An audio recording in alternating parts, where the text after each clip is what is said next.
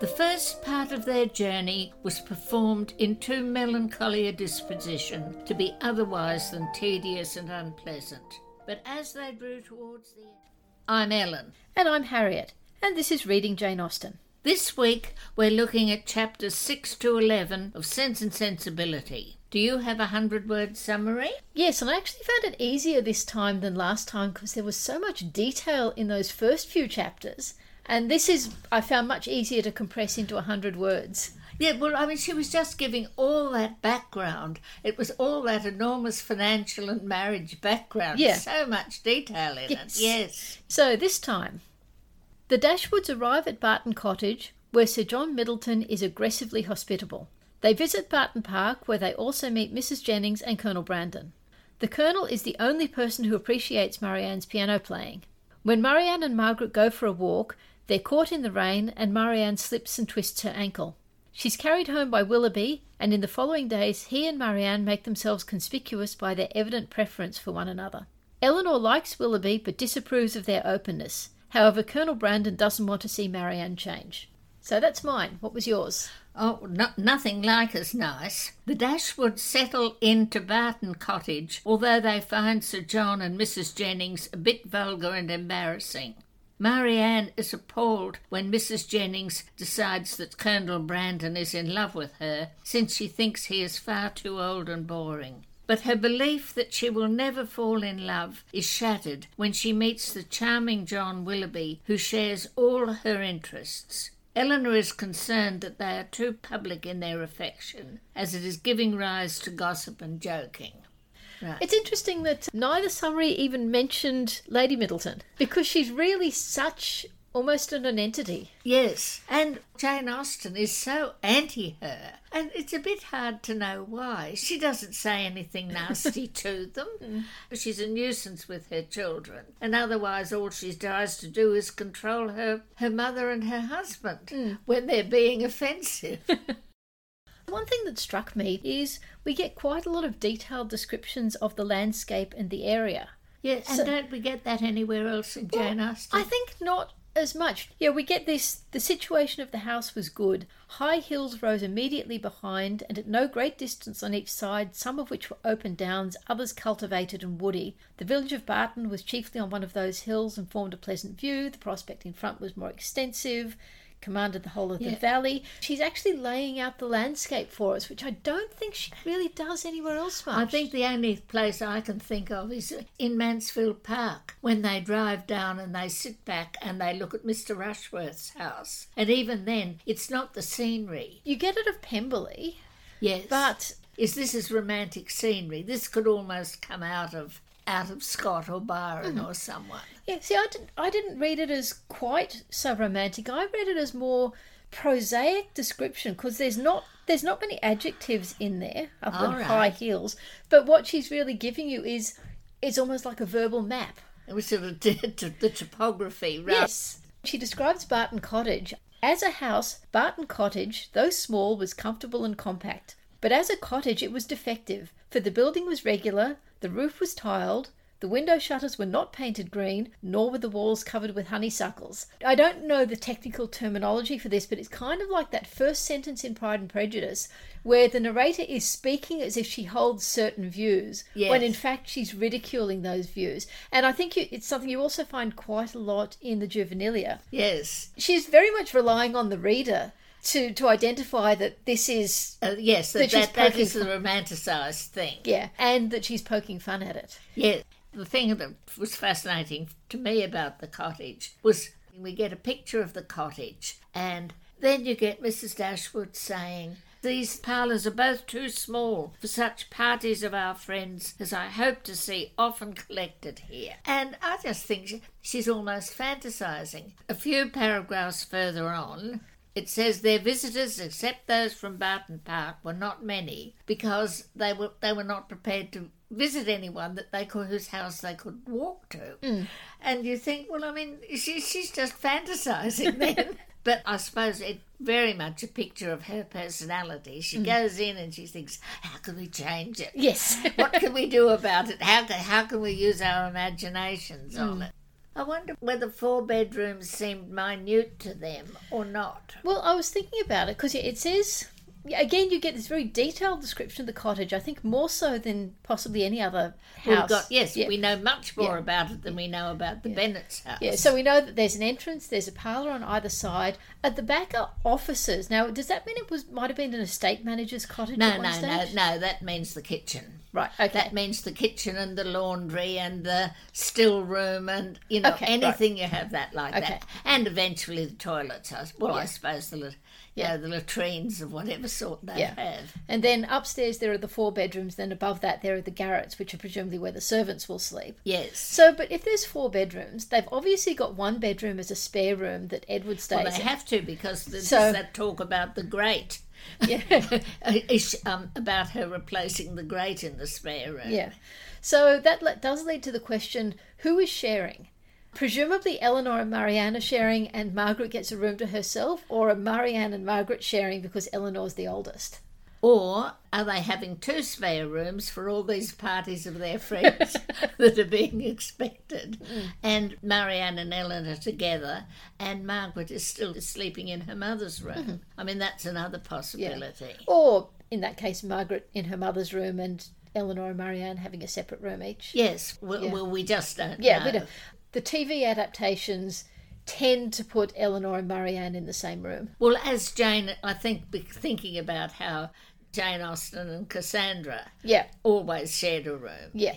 The closeness between the 2 sisters is, in spite of their differences, and maybe it doesn't always come through as well as it might in the book, but I think they are meant to be very, very close in spite of their differences. Oh, yes. Well, they know one another's opinions and they each admire the other's artistic abilities.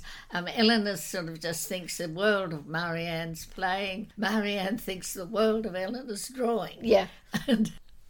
Now, another thing that struck me is these chapters, I think, are the ones that introduce what I see as one of the main themes of the novel. My Cambridge edition, in the introduction, there's a bit where it talks about how tired English literature professors are of receiving yet another essay about how Eleanor represents sense and Marianne represents sensibility.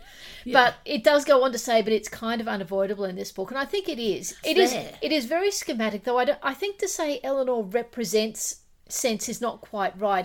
The point is that Eleanor is defending sense. It's not even sense. She's defending, keeping the rules, keeping your privacy. More, I think, even you said earlier that she doesn't want them to be laughed at, which it doesn't exactly say that that's her purpose. I was sort of quite interested that you put that in it, because I don't think it says that. It's more or less, no, she doesn't want a Marianne making an exhibition of herself. Yeah. But look at the society.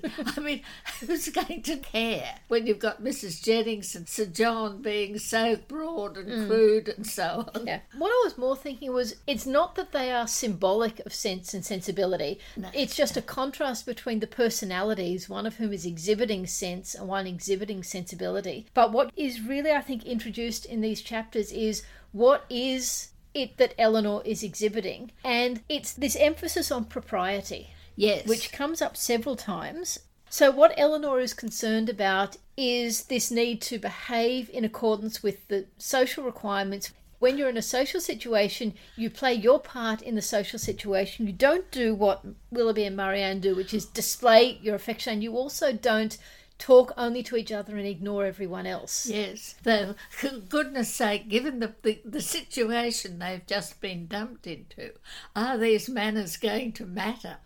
I mean, is there anything Marianne can be doing? You've got Mrs. Jennings and Sir John joking and carrying on and walking all over their feelings and all over their sensibilities, and you've just got Marianne.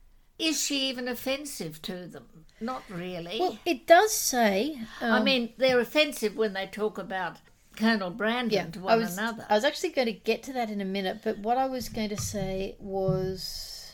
If their evenings at the park were concluded with cards, he cheated himself and all the rest of the party to get her a good hand. But everyone would know that. It's not as though he's truly cheating them out of money or anything. He's it's, in a sense, his display of his feelings for Marianne. But then it also goes on to say, when obliged to separate for a couple of dances, were careful to stand together and scarcely spoke a word to anybody else. Yes. Now, I think Eleanor is probably the only one who actually censures this, because it then goes on to say, such conduct made them, of course, most exceedingly laughed at, but ridicule could not shame and seemed hardly to provoke them. But I think just the wording used and the way it's described, I think you get the sense that the narrator is on Eleanor's side. Oh, I don't think there's any doubt the narrator's on Eleanor's side. But it's also, though, it seems to me, it's almost a theoretical battle between the sisters, which really doesn't relate much to the situation they're in, because quite honestly, anything anyone does in that situation is not going to really seem very strange.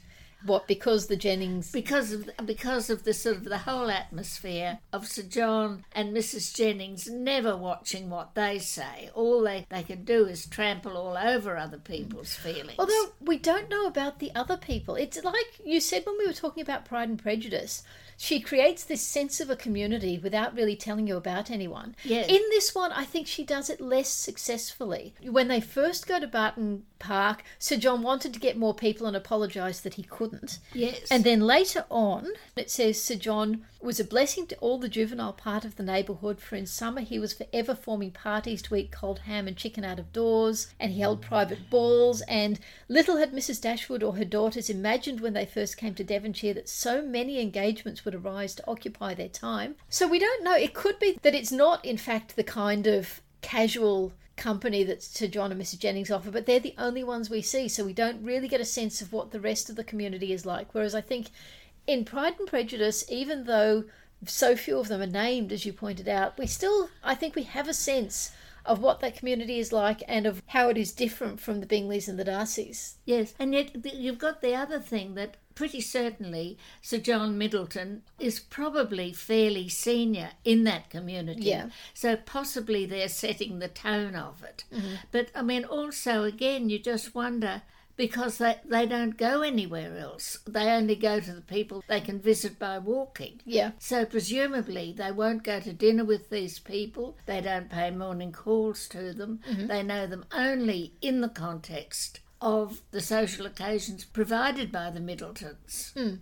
So in a sense, they don't actually have much other contact. Mm. But because of Sir John Middleton, they're at his place just about every couple of days. Yeah. And he could be a major one. It's just a little bit in the next chapter when they're all ready for that party of pleasure. They all seem to be, he's saying, well, no, we can't break it up, we've got to do something. So they all stay together. Well, they don't stay together, they all split out. But, I suppose there is the point that Eleanor spends a lot of time talking with Colonel Brandon because she finds him the only sensible person to talk to. And you think, why on earth does he spend so much time there? I mean, there he is. He's this man apparently of sense. He's got his own property. Around his property there must be other people. And yet he turns up at Barton, where Mrs. Jennings goes on at him and has got her own version of all his private circumstances and spreads it around. There's nothing for him to talk about. Well, maybe we assume that before the book began he only visited occasionally, and then possibly after the book he visited more often because he'd fallen for Marianne. Or once Marianne's there, instead of going home, he sticks around. Yes, I mean, that is complete explanation. I accept it now. That's why he's there. Otherwise he was just sort of doing a neighbourly thing. So just going back to something we said earlier, which is how Willoughby and Marianne criticise Colonel Brandon. This is almost Willoughby bringing out Marianne's worst side, because Marianne has always been quite critical and judgmental, but when she was criticising Edward, whether to Eleanor or to her mother, she was saying, isn't it a pity? Well, I'm so sad that he can't read with more passion. And criticising John and Fanny again, she's critical, but there's something much more mean-spirited, I feel, in their criticism of Colonel Brandon, and that is driven by Willoughby, not by Marianne. Yes, I don't think it's mean-spirited so much as just Willoughby trying to be clever. He wants to boost himself, not so much mean-spirited as just choosing someone to show off about. it does show a certain, maybe mean-spirited is too strong a word, but Oh, no. It's a lack of empathy. Yeah, a lack of empathy, because Willoughby says the kind of man who everybody speaks well of and nobody cares about, whom all are delighted to see and nobody remembers to talk to. And then that is exactly what I think of him, cried Marianne. So it's like he sets it up, and then it goes on to say, that is to say, cried Marianne contemptuously, he has told you that in the East Indies the climate is hot and the mosquitoes are troublesome. Now that is much nastier than anything she says about John or Fanny or Edward. Edward, you don't expect her to say nasty things about, but she certainly could say more about John and Fanny. And it's that word contemptuously. I don't... Well, no, I think it's even the sort of things she says. I mean, there she is. She's supposed to admire people with brains. Yeah. But I suppose one of the things that, I keep thinking is each of them has taken up an attitude, which they've probably picked up from their reading, that Eleanor is picking up a sort of a Dr. Johnson attitude of society matters, and Marianne is picking up a romantic one of feelings matter. Which is her criticism in her next statement about Colonel Brandon. She says that he has neither genius, taste, nor spirit, which I guess is everything that her reading is making important. But I just still feel that the things she says in this exchange, she wouldn't have said them before Willoughby. She wouldn't have said them in that way. She might have felt that Colonel Brandon has neither genius, taste, nor spirit, and that she doesn't really need to be concerned with him, but I just don't think she would have expressed it in that way. Well, I mean, I think this is the sort of thing that what we are seeing, which I'm sure Jane Austen was realising, that he is, in a sense, debasing Marianne a bit. He's giving a nasty twist to what were these deep romantic feelings of you must respond to poetry. And he says, oh, yes, I go along with that. But he's the one that gives it this nasty turn of, if you think awful things about people, well, that's something you should express. Whereas she's never done that before. Yeah, as we said, there's not much dialogue in those first few chapters, but it just feels... Yeah, it feels as though they're each of them encouraging one another. Yeah. In different ways, yes. Because when Marianne first grasps what they're saying about Colonel Brandon and herself, it says she hardly knew whether most to laugh at its absurdity or censure its impertinence, for she considered it as an unfeeling reflection on the Colonel's advanced years and on his forlorn condition as an old bachelor. So, again, that's the same level of compassion that she has for Edward because Edward can't read properly. And actually, right at the very end of the chapter, when Colonel Brandon has let Eleanor realise that he's had some sad love affair in his past, then Jane Austen says, if it had been Marianne, yes, as a narrator, she says, if it had been Marianne, Marianne would have started inventing a sad story for him. Eleanor is perfectly prepared to be very satirical about Marianne's views. Marianne isn't. Marianne answers Eleanor straight back. You've got it wrong, Eleanor. This is not the right thing. Yeah. Whereas she makes this satirical stuff about what she's found out about Willoughby. What else can she find out? It's like she's just trying to prick the balloon of Marianne's passion just a little bit. There's nothing cruel about it. Oh, absolutely not. No, it's gentle. It's part of a long joking relationship.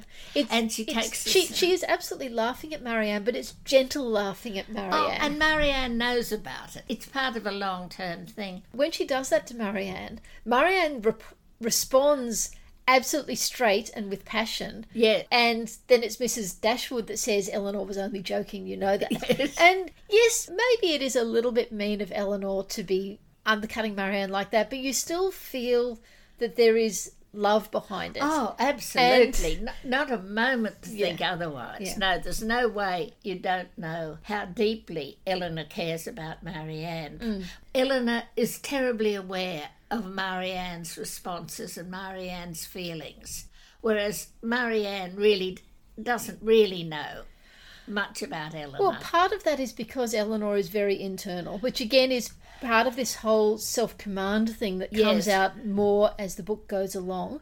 Yeah. But also Marianne does care about Eleanor. It's why she's distressed that Edward lacks passion. She can see that Eleanor likes Edward, and she wants Eleanor to have the man that she deserves, and she's so disappointed that Edward does not meet her very exacting standards. Yeah, absolutely. There is this really close, in both parts, such a desire for the sister to never be disappointed and to get everything she wants and deserves. Yes. But again, I think the author comes down on Eleanor's side and is saying, well, Eleanor has a clearer picture of what might go wrong for Marianne. Marianne's standards applied to Eleanor maybe aren't quite right. Yes.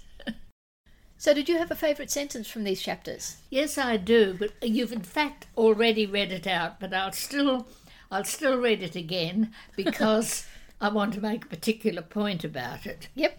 Brandon is just the kind of man, said Willoughby one day when they were talking of him together, whom everybody speaks well of and nobody cares about, whom all are delighted to see and nobody remembers to talk to. Now, the thing, it's not so much that I enjoy the sentences, what fascinates me is that you've got Jane Austen giving Willoughby an almost Oscar Wilde style epigram. It reminded me immediately of a cynic is the man who knows the price of everything and the value of nothing. Yes. And then some other ones like, all women become like their mothers, that is their tragedy. No man does, that is his. I mean, they were a bit smarter, but there isn't all that much in between. But there you've got Jane Austen. When Willoughby's being clever and smart and so on, she gives him something which is almost the pattern of the epigrams that Oscar Wilde was using. I just thought it was worth noting that you've suddenly got that pattern. Yeah, and I think another thing that's significant about that is, for all that I said it's a bit mean-spirited, it goes towards showing Willoughby as being a very witty person. And somebody who likes using his mind. Yes.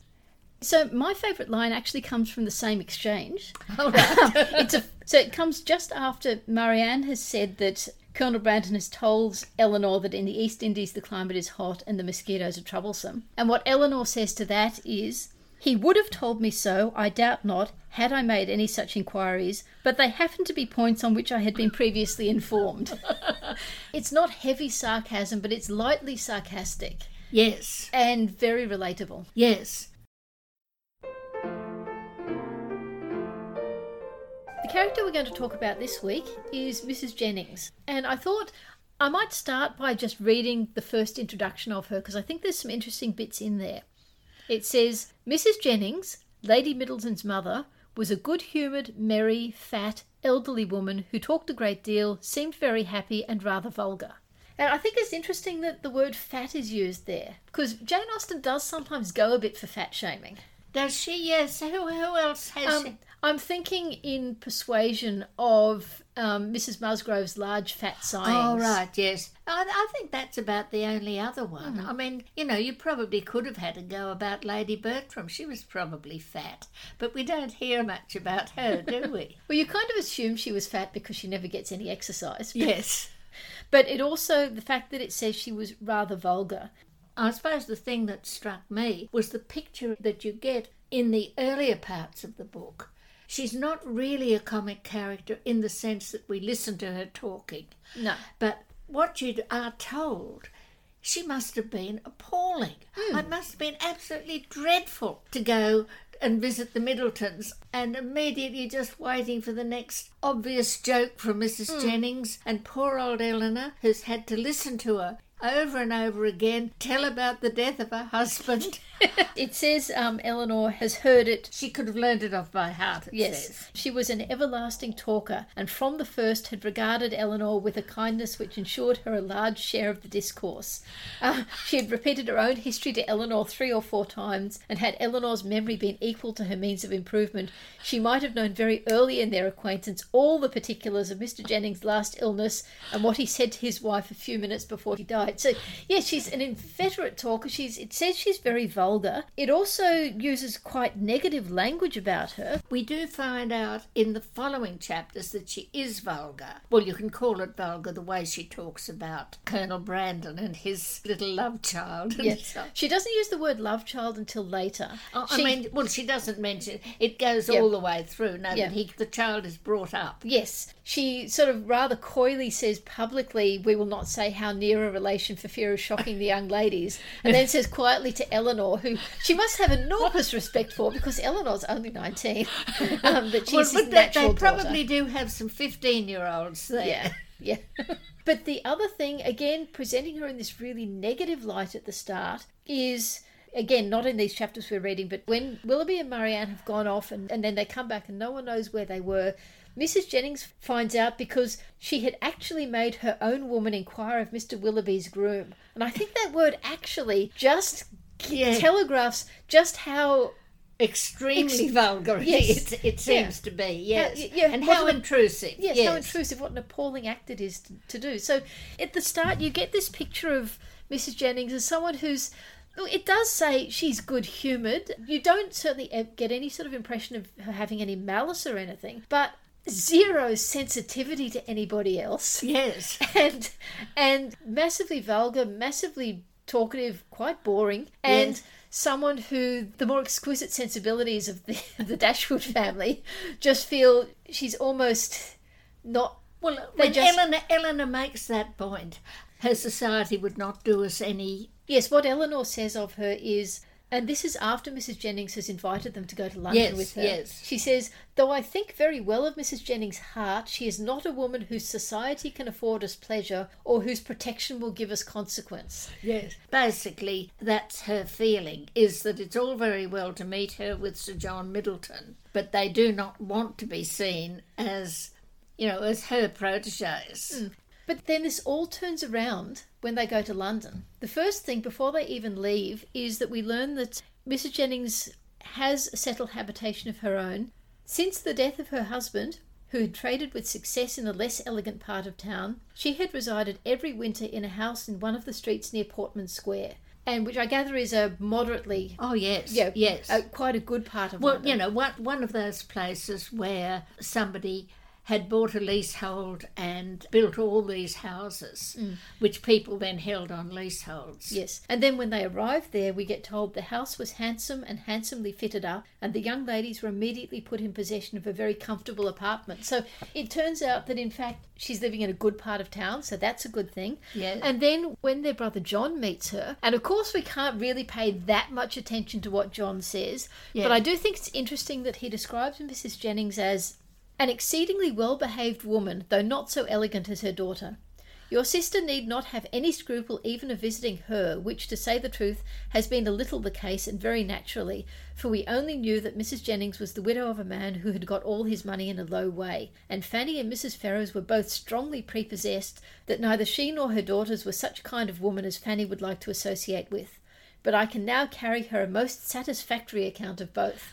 So again, we can't really trust John, but John is not immediately repelled by her. What we probably can trust is for John to be like Oscar Wilde's cynic and know the value of everything. Yes. And he probably sort of runs his eye over the value of Mrs. Jennings' property, her furniture, her footman, her...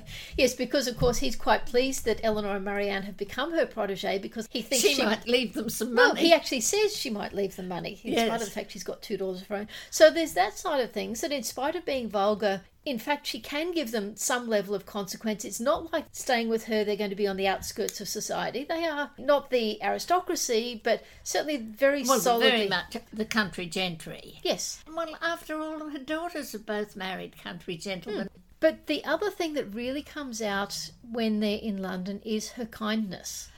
Yes. Sometimes her kindness, because she's still a bit vulgar and a little bit insensitive, can cause pain to them. But that visit, she is so put out by Marianne getting sick, and yet all she does is, she brings her wine, she's sorry for her. She is so angry with Willoughby, and then later on when she hears that Edward has been cut off, She doesn't know about Edward and Eleanor, so she assumes Edward and Lucy Steele is a committed relationship, and she is livid about what Mrs. Ferrers has done. Yes. Absolutely furious. Even when you think back over her attitude to Colonel Brandon, that in fact, she genuinely cares about him, and she's worried about this rather sad man, and she's found out all about his background. And of course she gets it completely wrong when she goes through that period of thinking Colonel Brandon has now fallen for Eleanor. Yeah. But again, she's so enthusiastic about it, and it's not just because of the possibility for gossip and talking about weddings and everything. She's so pleased for them, and then when it's Marianne again, she's happy for them. And also when Marianne gets really sick at Cleveland and Charlotte has to go away with the baby and Mr. Palmer has to go with her, Mrs. Jennings won't budge. She is determined to stay there and look after Marianne. So it's not just being vulgar and wanting to gossip about people. She's not even intrusive. She could be a lot more intrusive. But she more or less leaves Marianne to Eleanor. She allows Eleanor to decide what's good for Marianne. And if Eleanor doesn't want her to do something, she won't. It's just interesting that at the beginning we have all this derogatory comment about her, but we don't know what was vulgar about her the way we do with Mrs. Bennet. We don't have the detailed speeches. We don't have her words, but we do know that she's causing pain by making jokes. We do know that she's getting her servants to interrogate other people's servants. Yes. We may suspect Mrs. Bennet does that. We don't know for sure. I find it really interesting that Mrs. Jennings is a minor character, presented as a comic character, and then at a certain point your perceptions and the character's perceptions of her completely change. She herself doesn't change, but suddenly we move from being critical of her to seeing her as being a kind-hearted person. Yes. You also actually get this about Mr. Palmer, but I can't think of any other minor character in Jane Austen, and particularly any other minor comic character, where you have that sort of reversal. Normally, what you see is what you get. Yeah. So it's interesting that in this somewhat flawed, somewhat journeyman work, she has that degree of subtlety in presentation of a minor comic character. Yes.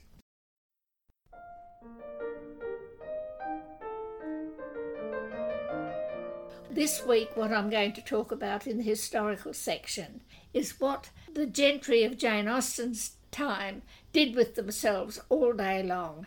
It's particularly prompted by this little passage. The ordinary pursuits, which had given to Norland half the charm, were engaged in again with far greater enjoyment than Norland had been able to afford since the loss of their father.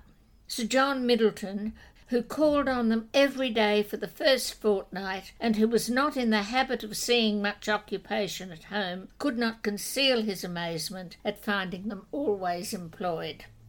And this just sort of brought up the other thing that a couple of times when I've been talking on other aspects about this sort of class was the extent to which, when you say, well, what did they do with themselves? And you have to say, well, they visited one another.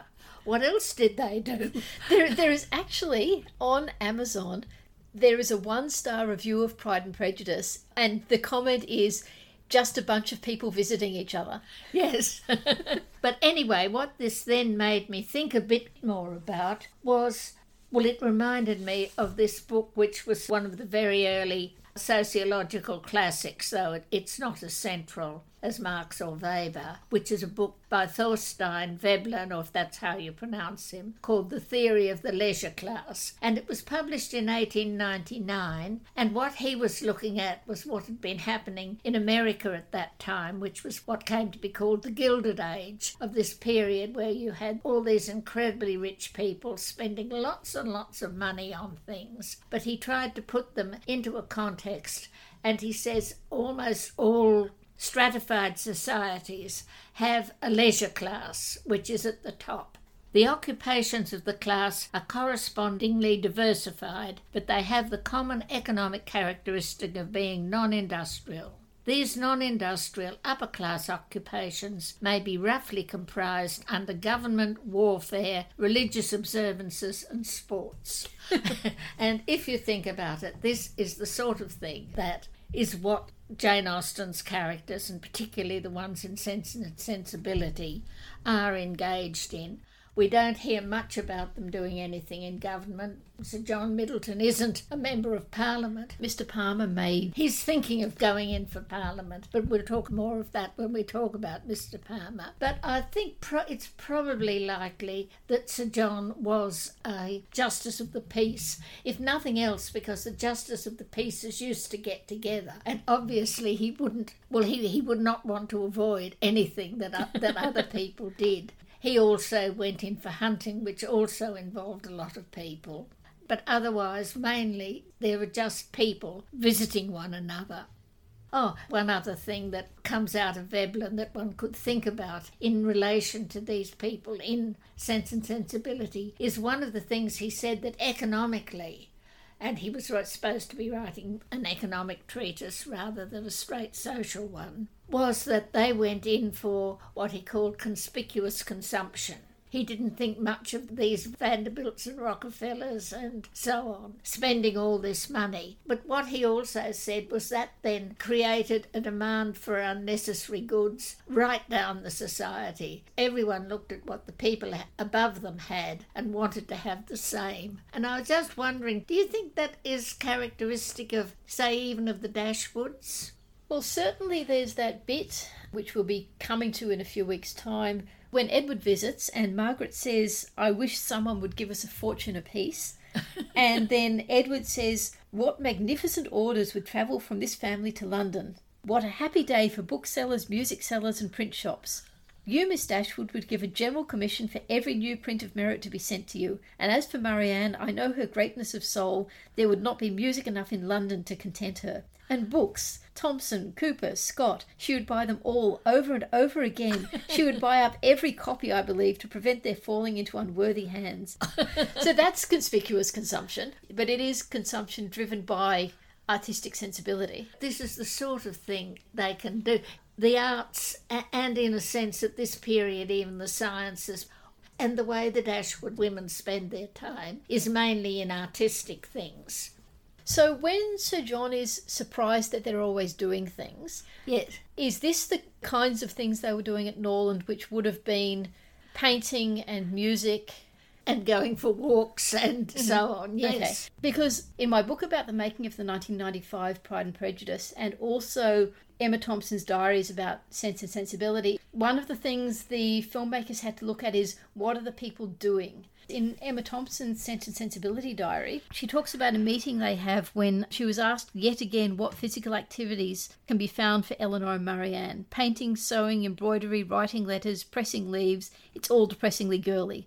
And in Pride and Prejudice it says that one of the directors was keen that the Bennet girls should be active in their scenes rather than just doing their embroidery.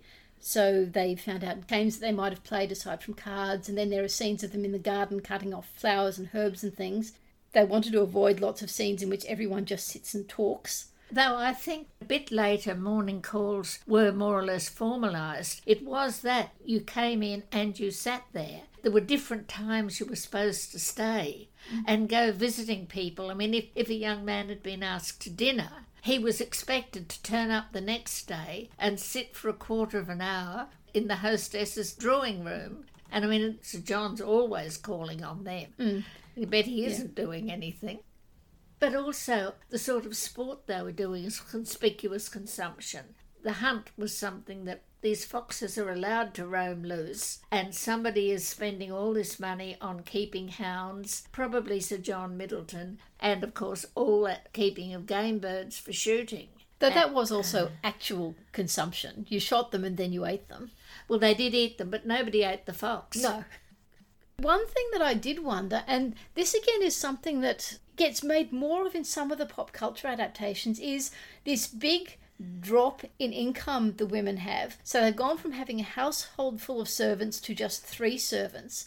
Yeah. Does this mean there would be some things they would be doing that maybe they didn't before, like they might be doing more plain sewing than embroidery? Almost certainly they. Well, after all, remember when Fanny goes to Portsmouth, she spends all her time finishing off the shirts Yes, but are there other things that they might perhaps... Well, I mean, the point is we don't know that they wouldn't be doing some of the cooking because, Mr. Collins assumed that the Bennetts would be, and obviously the Lucas girls were always helped with puddings, so they could. So that also could be some of the things Sir John was surprised to see them doing, or would they have... Oh, I don't think they would have been... He would have seen what they were doing in the household. I suppose it's not a very big house, so probably if they had, a couple of servants. I think it says they have 3 servants. Yes. So there's not all that much for them to do, particularly if the women do the dusting, which I think might be a late Victorian one, but washing the good china from breakfast in the living room, having a basin brought in, but I think that might be a later development. So they were probably doing things like that. Mm-hmm. And some of those Sir John would have seen, and maybe some he wouldn't.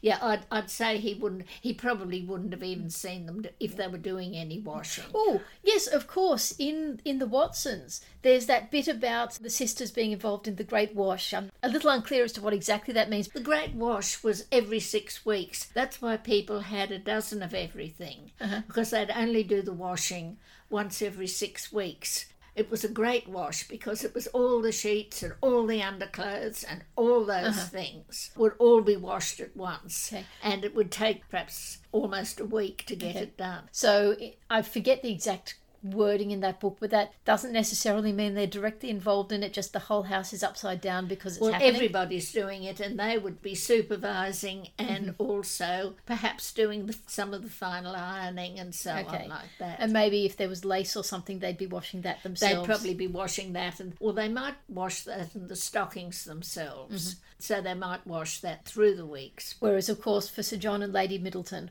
all of that would be happening in the background. She would say to the housekeeper, it's time for the great wash. And then it would just happen. And it would happen, yes.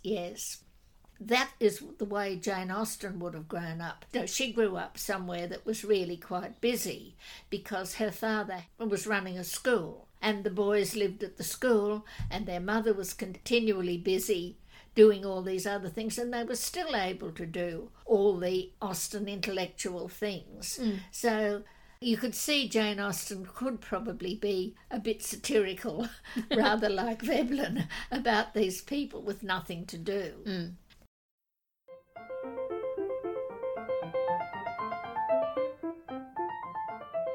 So, of course, one of the things the 4 adaptations needed to do was come up with what Barton Cottage should look like. And it was interesting seeing, for one thing, how the budgets increased between the television series from 1971 through the television series of 1981 through the Emma Thompson movie of 1995 and then the final miniseries of 2008.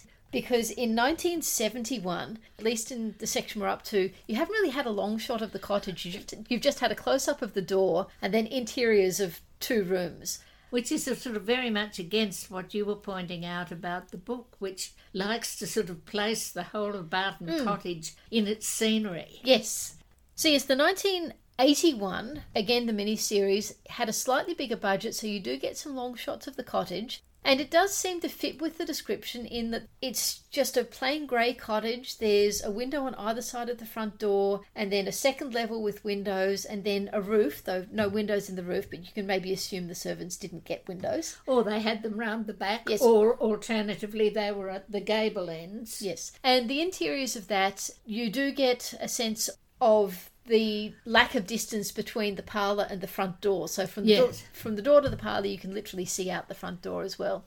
The 1995 Emma Thompson movie version, the cottage seems a little bit bigger. You do have windows up in the roof, and there are a series of small windows on the upper floor rather than a couple of larger windows. But if you look at the ground floor again, it's just an entrance and a window on either side. So probably again about the right size, maybe a little bit too big. The rooms inside seem a little bit nicer than they did in the 1981 miniseries. But possibly going a little bit too far is the 2008 miniseries, where they built the interiors in Pinewood Studios, but the exteriors were this sort of cottage really close to the sea, and it seemed a little bit wide on the ground floor. There were more windows and yet only one exterior window at the front on the upper floor, so it really didn't seem to fit with the description. No, well, the picture you've shown me of it, it definitely doesn't. And it looks far too old. It's not a modern cottage. And while it hasn't got honeysuckle, it looks as though it could well have honeysuckle. Well, maybe it would have honeysuckle if it wasn't so close to the beach. Yes. In the two earlier miniseries, they arrived and they got servants with the cottage, whereas in the book and in the later adaptations, they take 3 servants with them, 2 or 3 depending on the adaptation. Yeah. And so a big deal is made in the 2008 version that for reasons not gone into, they didn't send the servants ahead. So the place is all a bit of a mess when they arrive. Yes, Whereas, which in fact, it's again, they're still being leisure class, in a sense. Yeah. Right at the bottom of leisure class, but they're definitely leisure class. So surely they would have sent the servants ahead to get it ready for them. Which they do in the book. Yeah. So that was something I thought was an interesting change between the earlier versions and the later versions. Another thing I wanted to talk about was Willoughby. Of the 4 adaptations, in 3 of them, Marianne falls. Willoughby is just walking past with his dogs and he picks her up and carries her which is what the book says. Yeah, which is what the book says, except I think he carries her a much greater distance. The book implies they're almost home. Yes. But, well, I mean, surely if Margaret hasn't even come out with her mother yet, it can't be very far. Yeah. Whereas in the 1995 one written by Emma Thompson, she kind of goes a bit over the top with Willoughby because he's not there on foot with his dogs. He's on horseback, the rain is teeming down, the horse comes up behind Margaret, she screams, he leaps off the horse, he checks Marianne's ankle, he picks her up. It's so large and romantic. You could totally see why Marianne completely fell for him because it would absolutely fit her vision. But it is, I think, not what Jane Austen was envisaging. She was envisaging something a fair bit more prosaic. I don't think it was even raining, but... Oh, no, it was raining, because that's why they're running down the hill. All right, yes. So, of course, in the 2 earlier miniseries adaptations, because they've excised Margaret from the story completely, yes. Marianne is either walking on her own or just walking with Eleanor. But the other thing that particularly struck me with the second miniseries, the one in 1981, is that Willoughby is genuinely charming. He's better looking than the other men who are in it. He's blonde, which is not how I envisaged Willoughby, but he's blonde, he's pretty, but he has charm. You can totally see why the whole family would like him. Yes, and why Mrs. Smith would like him. Yes. Now, the Emma Thompson movie has cast Hugh Grant and Alan Rickman as Edward and Colonel Brandon. Yeah. So there was no way they were going to be able to cast someone who is notably better looking than them. Yes. So Greg Wise, who plays Willoughby, he's very good looking. He's quite charming. Somehow though, when he takes Marianne back and they talk about how Marianne has been reading Shakespeare's sonnets to us, he says, look, I carry a copy of the sonnets with me at all times, which obviously isn't pre-planned, but somehow seems a little bit creepy.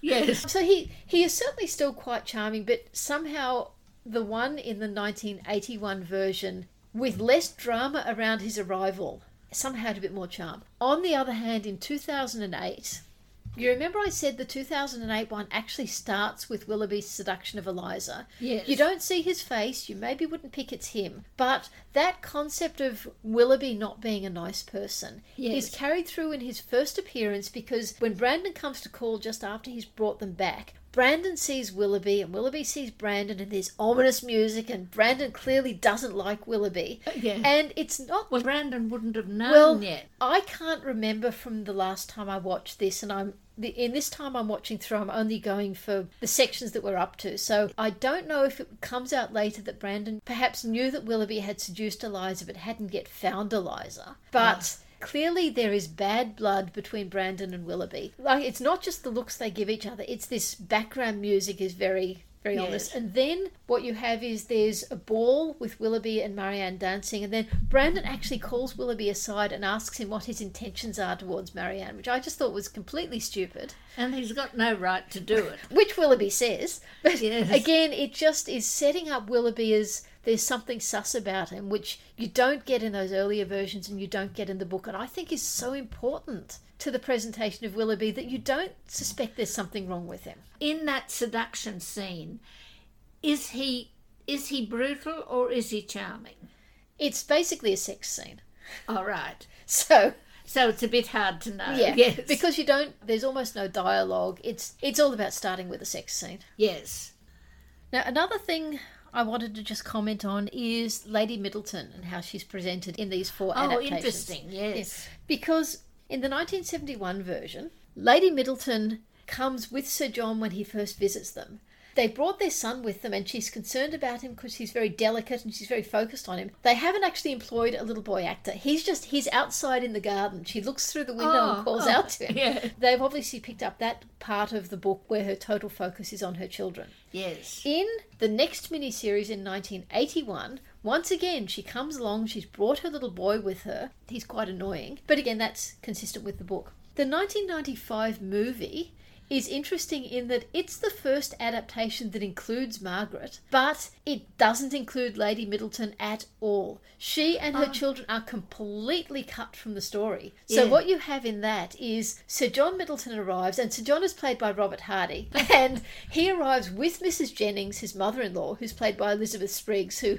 Oh, right, yes. She's actually possibly a little bit too nice at the start, but they just inhabit the characters so beautifully. Yeah. Oh, and they arrive, and they've got about 6 dogs with them jumping out of the carriage when they get there. What, when they come to Barton Cottage? When they come to Barton Cottage, which is, the family haven't even gone inside yet. They saw them going past, so they obviously bundled into their own carriage and caught up with them. Yep. And he introduces Mrs. Jennings as his mother-in-law, but there is no mention whatsoever of what happened to Lady Middleton. Yes. She's not there at all. I guess it's all about cutting the cast down, and they wanted to include Margaret, and I talked about that last week. I think one of the reasons for building up Margaret's character was to enable them to build up Edward's character. Yes. Whereas I guess she felt Lady Middleton didn't add anything to the story. Well, I mean, she doesn't, in fact. So it does seem a little bit odd that Sir John is doing all this with his mother-in-law, with his wife presumably long deceased. Through the book, that's all. What you get of Lady Middleton, she's just sort of a house-proud mother.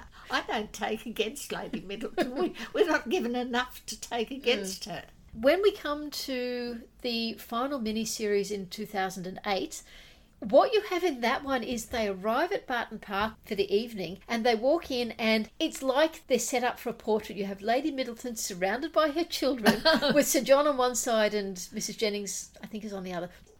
I talked before about the web series modernisation Eleanor and Marianne Take Barton, yes, which is, I think, highly influenced by the Lizzie Bennet Diaries, but where the Lizzie Bennet Diaries was professional scriptwriters, professional actors, yeah, Eleanor and Marianne Take Barton is entirely a student production. Yes. So, the production values are lower, the script isn't as good, the acting isn't as good. I'm still actually quite enjoying it. Because it's all done by students, everyone is much more of an age, so they make some interesting creative casting decisions. They completely get rid of Sir John and Mrs. Jennings, and what they have instead is Charlotte Palmer takes on their role. So Charlotte Palmer is there for the whole thing. She's got the Mrs. Jennings role, but she's the same age as the rest of them. And is Mr. Palmer there? She has a boyfriend. Oh, right. And Colonel Brandon is not Colonel Brandon, he's just Brandon. He's a PhD student and he's Charlotte's brother.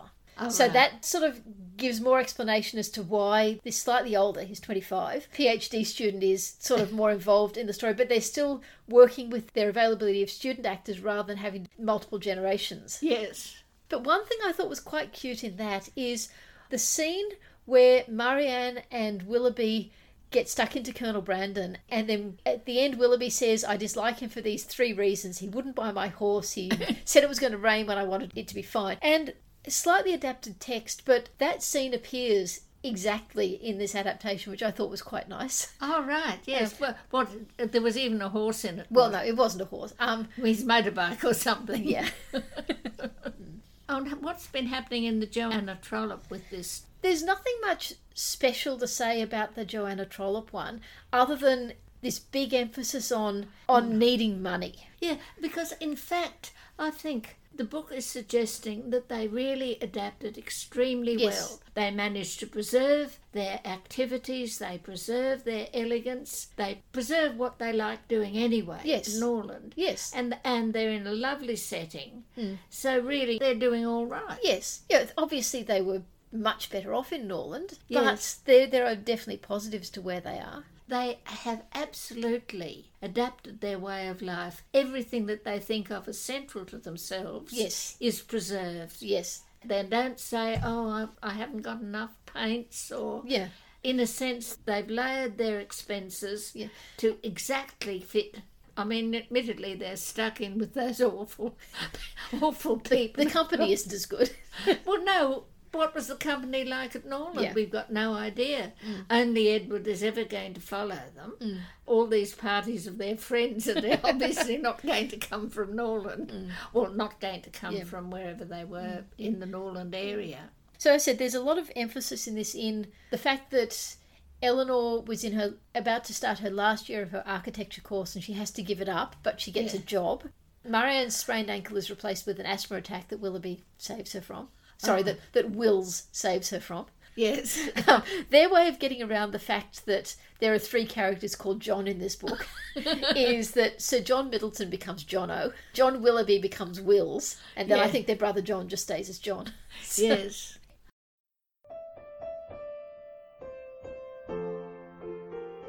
I've been told about another podcast that just started up, which is also reading through Sense and Sensibility. So I actually thought this might be a good time to do a quick recap of the other Jane Austen podcasts that are out there, at least the ones that I'm aware of.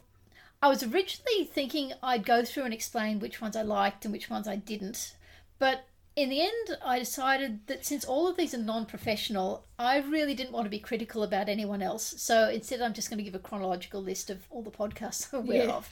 So way back when I first started thinking about doing this podcast, which was in mid-2019, there seemed to be only 2 Jane Austen podcasts out there. The oldest that I'm aware of is called First Impressions, Why the Austen Haters Are Wrong. It's been running since December 2015. The description is, welcome Jane Austen lovers and haters alike. Kristen and Maggie discuss how Austen's classic novels have influenced their lives and challenged them to be better people. So they do about 1 episode a month and they just pick something to talk about. They previously talked about going to the Jane Austen Society meeting. They've talked about the books. They've talked about adaptations. They've talked about new critical works they've been reading. So just a whole variety of things they choose to talk about. The other one I was aware of before we started was Bonnets at Dawn, which has been running since 2017. And it's Austen versus Bronte in a literary thunderdome. Listen each week as Lauren and Hannah compare and contrast the lives, works and fandoms of Jane Austen and the Bronte sisters. So that, again, just various different topics. One of them is an Austen fan and the other is a Bronte fan. So they take different perspectives on things. Neither of those podcasts were doing close readings of the books. So I thought we'd be offering something a bit different. But then after we'd started work on the podcast and before we released the first episode, I discovered 2 new podcasts had just launched that year.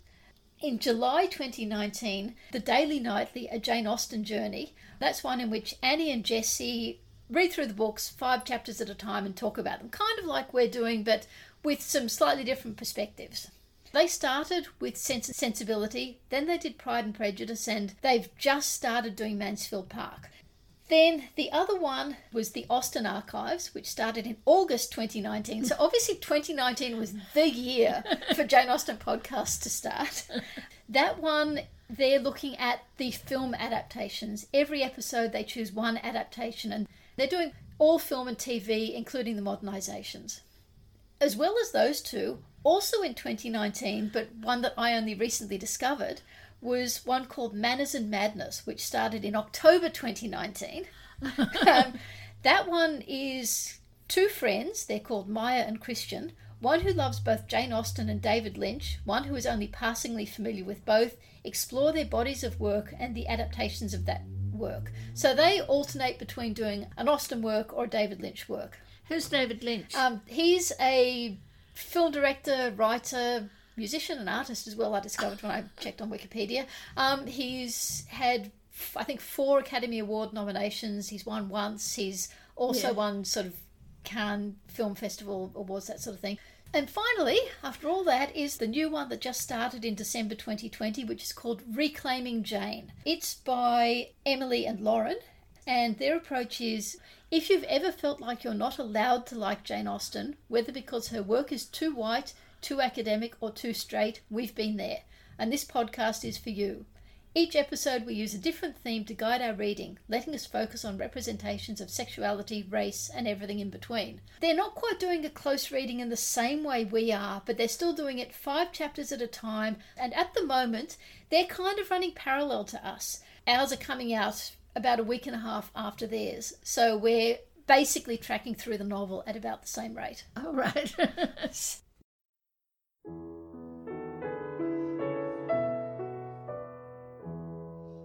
You've been listening to Reading Jane Austen with me, Harriet. And me, Ellen. In our next episode, we'll be looking at chapters 12 to 15 of Sense and Sensibility. The structure of this podcast was inspired by Harry Potter and the Sacred Text.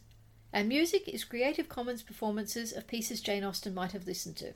You can find us on Facebook at Reading Jane Austen and our website readingjaneausten.com. You can email us at readingjaneausten.com or rate and review us in your podcast app. We hope you'll join us next time.